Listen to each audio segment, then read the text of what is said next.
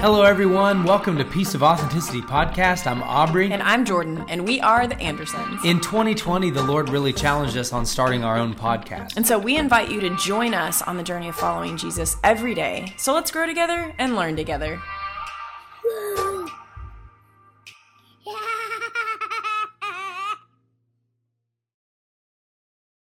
Hello, everybody. We are back. We sound a little stuffy, but we feel much better. Yes. Still stuffy. Still a little stuffy, but we're back. It's persistent, but we're persistenter. Right, Aubrey? Yep. Mm-hmm. Sure. Persistenter. Sure we are. But it was weird not being able to have something go live last week. I know. But it's okay because we're back. And we're back with something really good, I feel like, because it's such a powerful story. There's so many different angles to it. But we're actually going to start out in Mark chapter 5 today. So you can go ahead and turn in your Bibles there or do whatever you're doing. Look it up through Bible Gateway or it is better Bible Hub when or you the read Bible along. app. You know, when you actually are visually reading along, it helps. It's always, unless if you're driving and you're listening to this podcast, don't read along. Road. You should watch later. Read along. Yeah, but before we dive into this story, we need to set some kind of ground. Like, what do you say? Yeah, we need to explain some regional things. Yeah, some about just background. Yeah, info. some background, some context. I love that word. Yeah, some geographical context to where we're going. But so Mark chapter 5 actually starts out in here, and it says they came to the other side of the sea to the country of the Gerasenes. Yes. So if you haven't studied your Bible at all, you're going to be sitting here thinking like, another name I don't understand. What's the Gerasenes? I don't even know. But so when we were in Israel, we actually got to be at the place or just right down the street from the place where experts believe that this story in the beginning of Mark chapter 5 actually happened. It was so If you've already turned in your Bibles, it says at the beginning, Jesus heals a man with a demon. This is about to get exciting. It's about to get real. This is the first exorcism in the Bible, okay? So is it? I think so. Okay, cool. I just didn't know. So I just threw that out there. I'm just going to challenge you with that. Yeah. So for those of you that like horror movies, this is how Jesus did it right in the beginning. Yes, only Mark chapter 5. But anyway, so we're at the Gerasenes. All right, so Brad set the stage for us for where this is. So a lot of Jesus's ministry is taking place across the Sea of Galilee in Capernaum and Chorazin, I think is one place. So like all these other Jewish cities. All right, so when it says that they went to the other side of the Sea of Galilee, this is not quite a Jewish-friendly place. All right, this is what, and we encourage you to do all the research with us as well, but this is actually where the region of the Decapolis, what experts and people believe was the area of the Decapolis. What was cool or interesting, I don't want to say cool because it was really pagan, but what's interesting about the Decapolis is it was a collective of like 10 cities that were in the land of Israel, but they were not ran by Jews or any. I mean, of course, all of Israel was under the rule of Rome, but we know that Rome put Herod in charge, and then Herod dropped his down to his sons and everything like that. So they somewhat had, well, not even really a Jewish leader because Herod wasn't Jewish. He wasn't. He was a poser is what he was. Yeah, but very smart. Yeah, but we'll talk about him. So these 10 cities were actually ruled directly underneath Rome. They actually kind of ruled themselves. There wasn't a whole lot of oversight. But let's just say it was a cultural place where there was a lot of it was cutting edge. Yeah, I mean, they were independent. They were pagan. It's probably like Las Vegas mixed with New York and LA. Yeah. You know what I mean? Like all the cutting edge places where you get your fashion statements, but it started here kind of thing. Like, So that's pretty much was the Decapolis. And another cool thing with the Decapolis, which this will be cool because we'll see a line of this all through this story, is the prodigal son, whenever he left his father and had his inheritance, he went to the Decapolis. A little Jewish boy going to the Decapolis, not a good Well, mix. yeah, so if you're going to do a little background on that, you have to know, for those of you that might not know the story, right, there's a parable that Jesus tells about the prodigal son, and he comes to his father and he wants his inheritance early.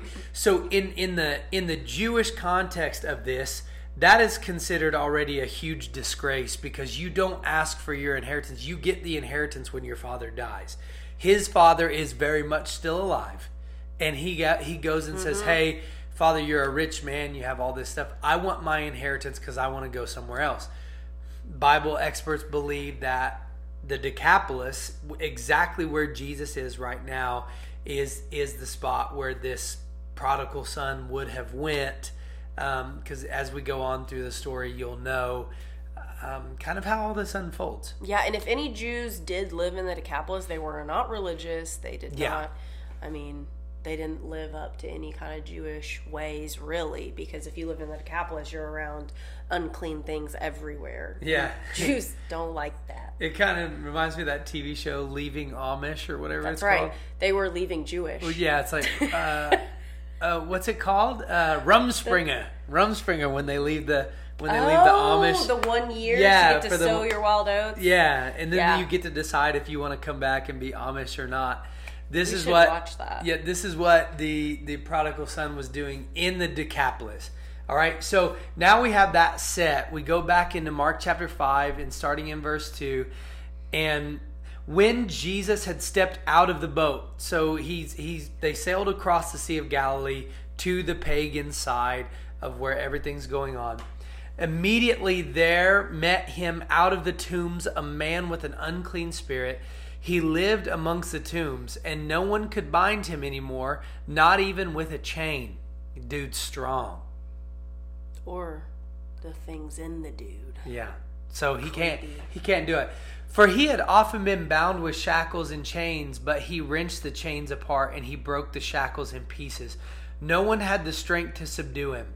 Night and day among the tombs and on the mountains, he was always crying out and cutting himself with stones. And when he saw Jesus from afar, he ran and fell down before him, and crying out loud with a loud voice, he says, What have you to do with me, Jesus, Son of the Most High God? I adjure you, by God, do not torment me. For he was saying to him, Come out of this man, you unclean spirit. And Jesus asked him, What is your name? And he replied, My name is Legion, for we are many. Creepy. So, yeah. So we have to understand, even in the American context of things, everybody knows that Legion is used. There's like a movie called Legion. It has to do with demons. And that has to do with that. And fallen, fallen angels. And so, we kind of understand the term Legion, but what you have to understand about Mark's gospel is Mark's gospel was written to Rome, to Christians in Rome. And so Mark is actually trying to paint a picture by using, do we know if when Jesus confronted this man, if he actually said, we are Legion? I don't know. I mean, I'm assuming that Mark is using this description because as he's writing to Romans, every Roman alive knew what a legion was, because the Roman legions were famous throughout all the land. What was it that you said earlier as we were preparing for this? You were okay. If the Roman army was the most powerful war machine in the ancient world, then the gears of the machine were the legions. Yeah. So the legions, right, are made up of several different fighting units. I think if you want to put a number to it, a legion in a Roman term consisted of 4,800 foot soldiers, 128 cavalry, and could be as many as 8,000 to 9,000 people altogether. Yeah, because the auxiliary force that was with them could have been just as many soldiers as the legionnaire. So when Mark is telling this story, Jesus comes out, the demon-possessed man comes out from amongst the tombs, and he says, "What is your name?" And he says, our name is Legion, because we are many. That's a lot of demons. If a Roman person is reading this story, they're going, "Oh my gosh, that could mean that this dude is full of 8,000 to 9,000 evil spirits." What? Because that's how many people were in the What did he Legion. walk into? What did this guy open his life up to where he got engulfed with this many? He probably won the medal for the most demon possessions.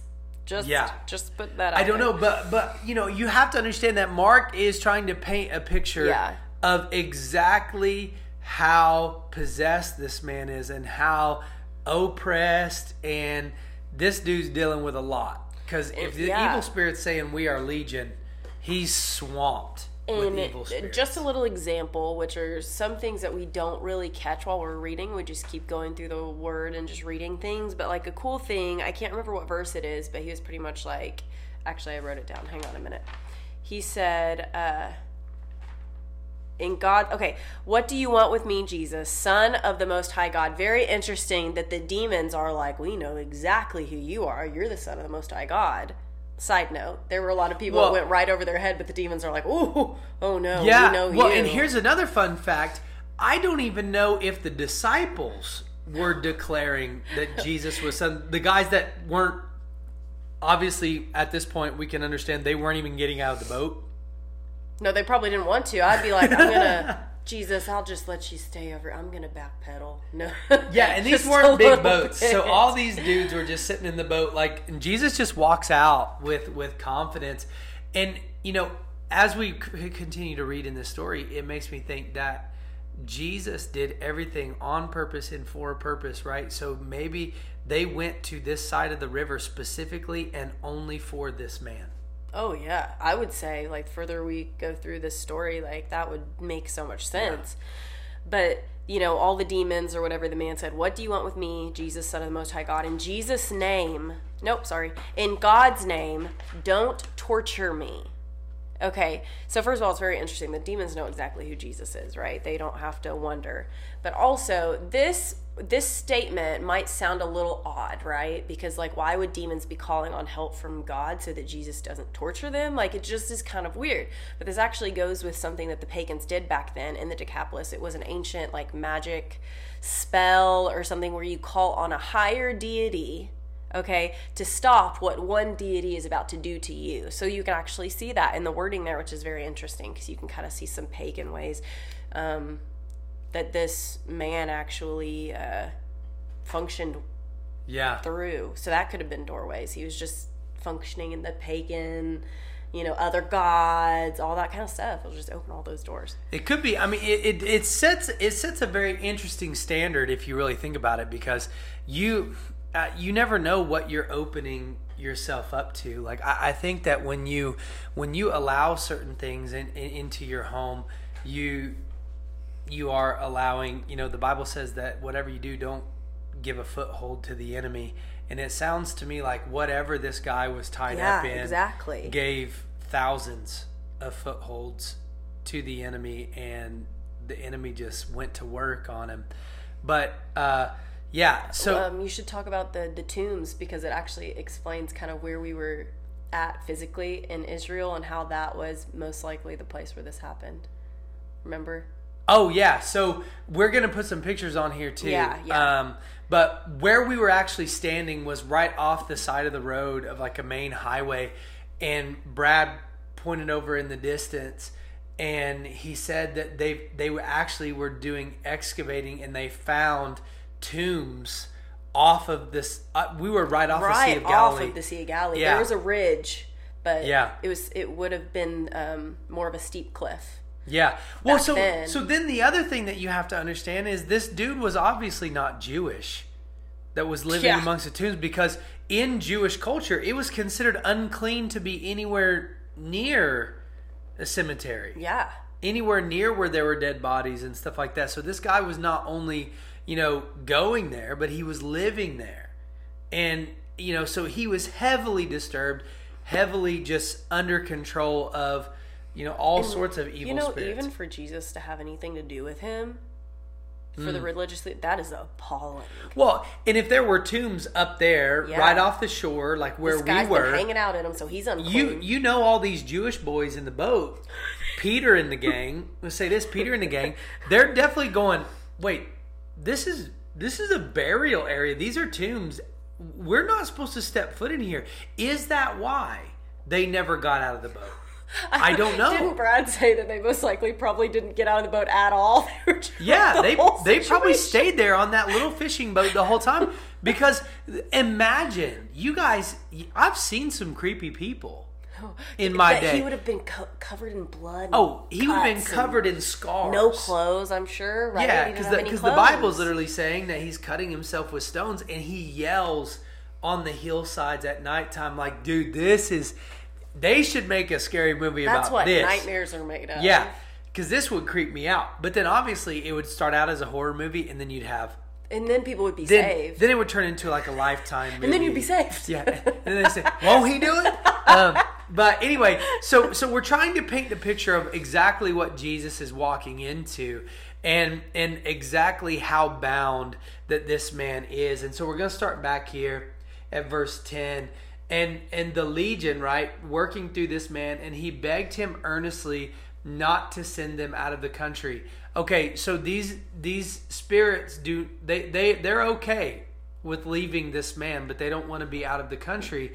Now, verse 11 says there's a great herd of pigs that were feeding there on the hillside. And they begged him, saying, send us to the pigs, let us enter them.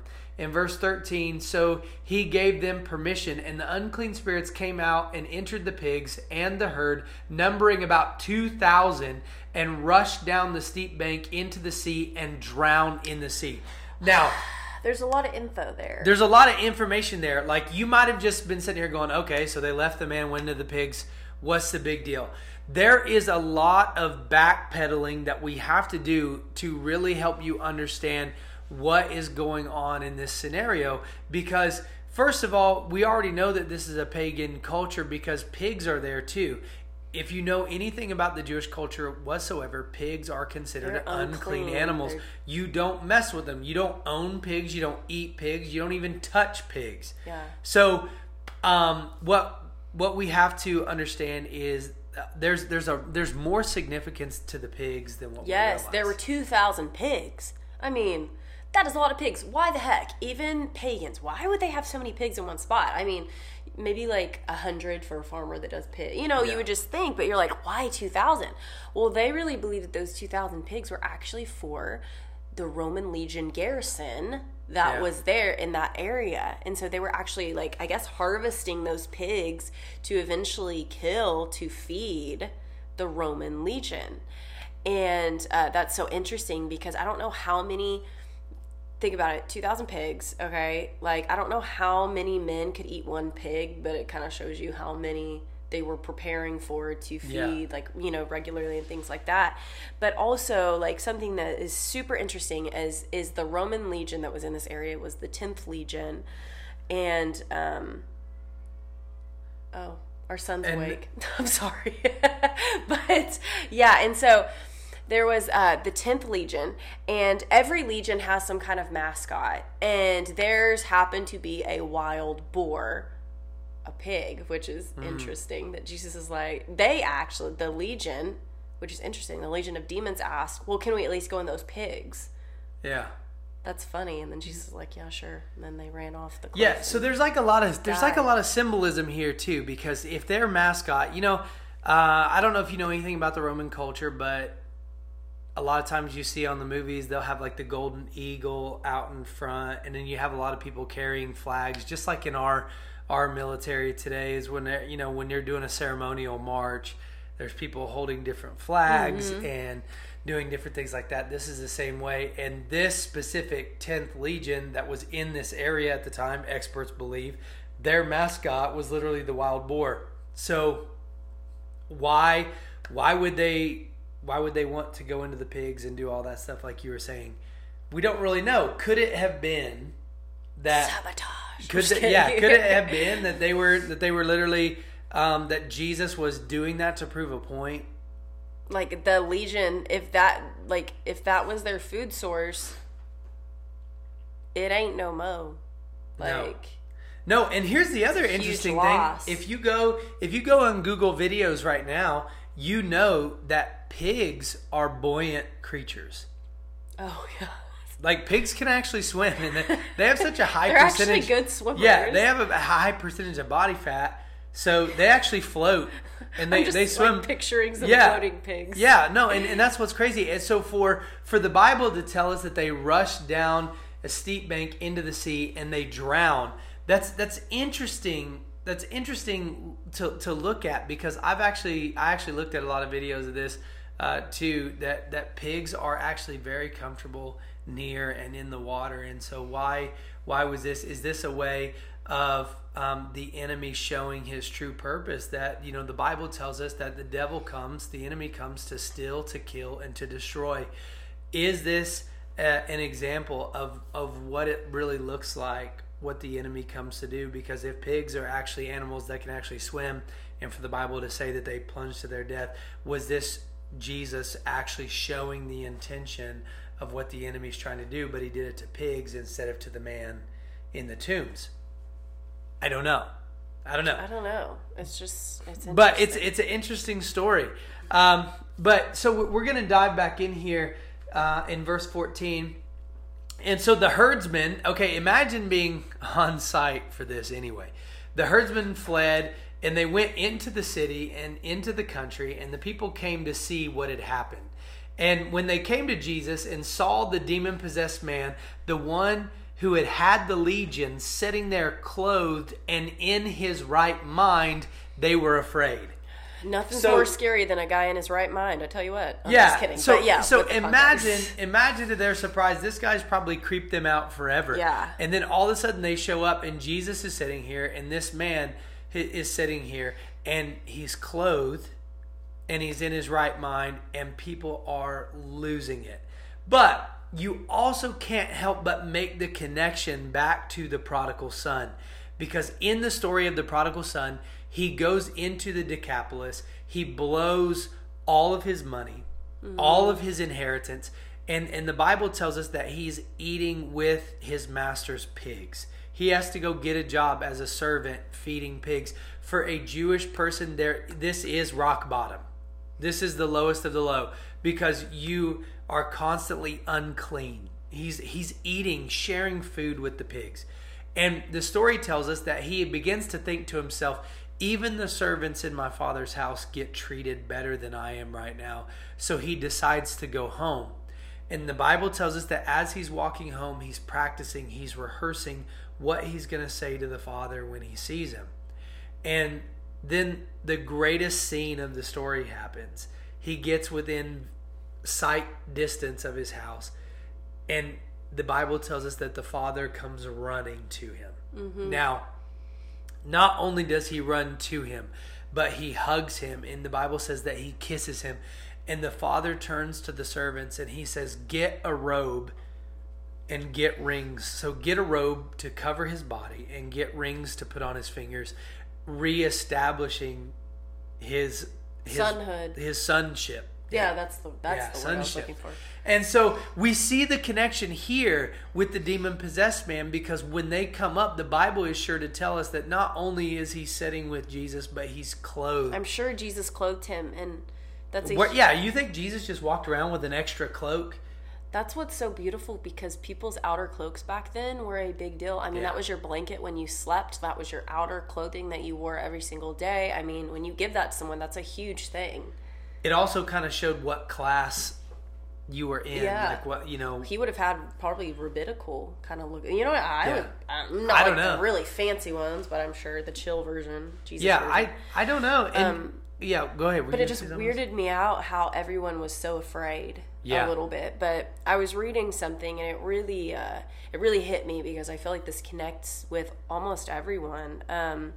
It said, like, these people that were afraid, whenever they examined the scene, right, and they saw this man that used to be crazy, and he was clothed and of a sane mind, they were scared, right? And so it could be this, that they were more comfortable with the evil that they know than the power that they can't control. Because honestly, if Jesus can redeem this man, he could do anything. They would think, like, what?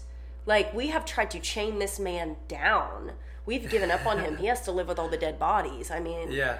you know, he can't be a part of any of this. But it's just like, no one is too far gone for Jesus. And that is scary. Like, sometimes for us to let go of control, that's something that the Lord's really been showing me in my personal life, to fully surrender. What does, I mean, I've partially surrendered. I'll partially surrender all day. You know what I mean? As long as I have a bit of that control for me to feel like I have things in control. But like, who am I to see Jesus for who he is and know who God is, but still not give him that full control? It's kind of went a little bit off, but it just was what I was feeling here. Yeah. But, you know, we could be afraid looking at what Jesus has done. Well, because it's easy. It's easy to be afraid of what you can't control. Exactly. Right? And so they walk up here. They became consistently okay with this man being crazy, and That's they just avoided what it him. was. Yeah, but now they see him fully clothed and in his right mind, and they're going, what kind of sorcery is this? What does this mean? Granted, let's also remember that these are pagan people. They're not the Jews that are looking for the Messiah to come. This is a level of witchcraft to them. It's not witchcraft to you and I, because we know who Jesus is. But to them, this is a level of power that they've never experienced and they've never witnessed before. And so they were terrified. They were like, what kind of power does this man have that chains can bind this man, and he's sitting here freed of all this stuff, and he's having a normal conversation? You know? And, you know, think of 1,000 pigs that had just drowned off the hillside, too. That's a little daunting. That's a little, overwhelming. Yeah, and then For the economy. Yeah. And I'll never forget, Brad was like, talk about a piggyback ride. You know what I mean? Like, bad joke. But yeah, imagine all that bacon floating in the sea behind you, and then you have this man who they were all okay with him being possessed and being bound up. But what wasn't okay is the fact that all those 2,000 pigs were dead and this man was freed. They didn't care about him enough that they'd rather have the pigs back. You know, another thing I was reading too is that the pigs could have also, if they were not used for the Roman garrison, which we won't say 100% if they were or were not, because we weren't 100% sure, the pigs then at those times were used for meat ultimately, but also sacrificing to gods and goddesses. So this is a huge hit to the economy, not only, and idolatry worship too. Yeah. So if they weren't a food source, they would have been used to sacrifice to whatever Romans thought their god was at that time. Whoever it may be, changed all the time. But yeah, you can't sacrifice. You can't gain favor with that. So there had been a lot of people that were mad. And so verse 16 says, and those who had seen it described to them what had happened to the demon-possessed man and to the pigs. And they began to beg Jesus to depart from their region. As he was getting into the boat, the man who had been possessed with demons begged him that he might be with him. So this dude's like, I don't want to stay here amongst these tombs anymore. I want to go and be with you. And this is the most powerful section of this story, because it rocked me whenever I read it. So, and he did not permit him. This is Jesus. Jesus said no to this guy. He said, go home to your friends and tell them how much the Lord has done for you and how he has had mercy on you. And he went away and began to proclaim in the Decapolis how much Jesus had done for him, and everyone was marveled. I can't help but remember everywhere else in Scripture, if you've read the Gospels any amount at all, you can see that Jesus was constantly asking people, hey, come and follow me. Drop what you're doing. The 12 disciples that stayed in the boat for this whole exchange, the chickens, they were on the boat. They literally, Jesus approached James and John, Peter and Andrew on the shore. It says, drop your nets. You know, you're fishermen now, but I'm going to teach you to be fishers of men. Jesus was constantly challenging people to go with him. And many times people were saying no. They were saying, no, I let me go take care of this first, or let me do this first, and then I'll come follow you. Many of us do these things all the time. It's like, oh, as I get older, I'll really get my life right. I'll really get my life figured out later on. This man is in constant pursuit. He's in pursuit of Jesus, and he wants to step in the boat with the rest of the disciples and become a full-fledged disciple. And Jesus says no. This is the only person in my understanding of the Bible that Jesus ever says no to. Don't follow me. Don't come and be my disciple. because I think that Jesus understood something. Jesus understood that this man's testimony is more powerful where he's at than where Jesus is going. And to really understand the context of that, you really have to understand what unfolds later on. But maybe for some of you, you have been praying and asking God to deliver you from whatever situation you're in, or maybe it's a season that you're in. Maybe it's the people that you're around. Maybe you would like to move somewhere else because you don't want to be where you're at anymore. Here's the thing. The Lord might be saying no to you because the position that you're in right now has the greatest chance of your testimony reaching people for His glory. And so you might just have to get happy with being where you're at, because maybe Jesus is saying no. Maybe He's saying no to where you want to go or what you want to do because He has something better in mind. And when we say this, we're talking about the impact of the kingdom of God.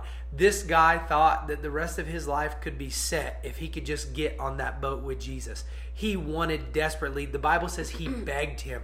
I can't imagine what that looked like, because he had lived amongst the tombs and was filled up with a legion of the enemy's, foot soldiers, dark spirits, whatever. Everyone he loved had left him. Right. He was an outcast. And Jesus says, no. Go into the city and tell everybody. Also, you can't help but make the connection. Look at how many times Jesus performed a miracle and He told people, hey, don't tell anybody what I did for you today. But Jesus openly says, no, you can't follow me. It's the complete opposite. So once you get into a frame of mind where you go, oh, well, with God, A plus B is obviously going to equal C, Jesus will come in and He'll say, oh, no, but B plus A doesn't equal C, it equals Z. And you're going, what? Like, there's no pattern to follow, because if there was a pattern, we would all get stuck and we would worship the pattern instead of the one who does it all.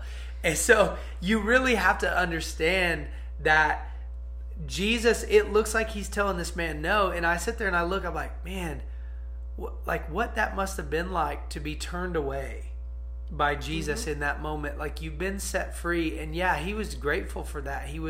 But he wanted to be with Jesus, and Jesus was like, no, I got different plans for you. And we find out later in Mark's gospel exactly why.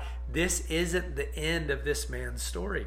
Yeah, and whenever he begged Jesus, I love Jesus' wording. He said, go home to your own people and tell them how much. I bet he was like, I don't have a people anymore. I don't have a home anymore. Like, I don't know how long these demons had possessed this man, but I'm sure every thought of home and every thought of my people had vanished from his mind. But those people had seen him at his worst. Those people had seen him living in the tombs. Those people know, like, that's a crazy guy that's full of demons. Don't mess with him. So his impact is so much greater. And I just thought that was so powerful, because another thing that's so amazing is what this man did. He didn't get bitter and angry at Jesus. He went, like Jesus said, into the Decapolis to share what Jesus had done for him. And people were amazed and people were marveled. And so, don't get to that place where you become bitter because Jesus didn't give you what you thought He was going to give you, or you weren't able to leave the situation you're in, or whatever it is, or the place you're at, or anything like that, because where you're at could be the ultimate, biggest impact. And only the Lord knows that. We don't have any idea. It's like the Lord could remove you from the atmosphere that you're at, but what if instead the Lord is calling you to come to a higher place, to where all these people that know these things about you or think these things about you, or your reputation is this, that God is beginning to change you on the inside, so then you become a walking testimony to where everybody who thought that they knew something about you will begin to see the change in you, the new you, and then you will be a walking representation of what salvation and restoration and sanctification looks like. Oh, yeah. And that's more powerful than, Lord, please move me somewhere else where I can be more impactful. Be impactful where you're at. I think that's the biggest lesson that this story tries to say. But if you fast forward into Mark chapter 7, you'll understand in verse 31, that the Bible says, then he returned from the region of Tyre and through Sidon to the Sea of Galilee in the region of the Decapolis. Okay, so Jesus is back on the side of the water where he set this man free and all those pigs drown. Hopefully right? they fish those pigs out. Hopefully By they're then. not still there. But he's back in there in Mark chapter 7, and it tells us that he heals a deaf man. And there were a few people that brought this man to him. Yeah, there were people, they were like, man, we've seen what he did with this demon-possessed man, this man that was living amongst the tombs. So then Jesus begins to spread the gospel, begins to spread, the name of Jesus begins to spread even to the Decapolis that's full of pagans, and they bring this deaf man to Jesus and he heals them. But also in chapter 8, Mark chapter 8, Jesus is on this side of the river again, or not river, the Sea of Galilee, and it says that this is where Jesus feeds the 4,000. I want to encourage you to go and read that for yourself, because we're coming up on the amount of time that this podcast needs to take. Mark chapter 8. Mark chapter 8. I want you to understand as you read Mark chapter 8 that this is on the pagan side of the Sea of Galilee. When Jesus feeds the 4,000. He's not surrounded by a bunch of Jewish people. He's surrounded by pagan people. And the only way that 4,000 people could have been gathered is because he healed one man. He set one man free from the legion of demons, and that man did his job and went into the Decapolis and made the name of Jesus known. So when Jesus steps foot back in the Decapolis area in Mark chapter 8, there is 4,000 people waiting to hear the teachings and waiting to see the miracles of Jesus unfold once again. One man turned into Jesus feeding 4,000. Don't worry about where the Lord has you right now, because you could be just like this man. You've been set free. You've been restored. You are walking with the Lord right now, and it only takes one person to turn the story into 4,000, just like Mark tries to teach us in his gospel. So trust God. Your story matters. What God has set you free from matters. Go and make his name great. Yeah, just tell your story of what Jesus has done for you. It's literally that simple. You try to overanalyze, just share what he's John done. tells us again in Revelation that we've overcome the enemy by the blood of the Lamb and the word of our testimony, and that we do not love our own lives, right? That we're not willing to give it. This man, if he loved his own life, he would have fought. He might have even gotten another boat and just followed Jesus around like a little whipped puppy dog, right? But instead, he took the command and he did it. And his one testimony turned into 4,000. Now, also understand that 4,000 doesn't mean 4,000. No, that was just 4,000 men. is just men. So it could have been 8,000, it could have been 10,000, could have been 12,000, depending on the women and children. Nobody really knows. But you have to understand that it all started with this one man in Mark chapter 5. And once you get to Mark chapter 8 in the same region, now we're dealing with tens of thousands. All from one man. Don't despise the small beginnings. Don't take for granted what God does in your life, because what God sets you free from could free thousands of others. Just trust the process and trust God. I love that. I want to read one thing before we finish. Oh, okay. Something I read in a book. Only the people who have chosen to become weak and empty will be filled with his power. That man was completely empty of all the demons that had consumed him for so long. And that's literally, he chose to become weak and empty to be able to allow the power of God to work through him. And that's what it looked like at the end. Wow. Yeah. Wow. So good. So just allow the Lord, just surrender. Yeah. Thank you guys for joining us again. We're so thankful for all the encouragement, all the messages that we get. If anything speaks to you, feel free to reach out to us. We love the testimonies that come through the podcast. And if you guys need prayer for anything, obviously hit us up. But we'll see you next time. Yep. We'll see you later. Bye. Bye.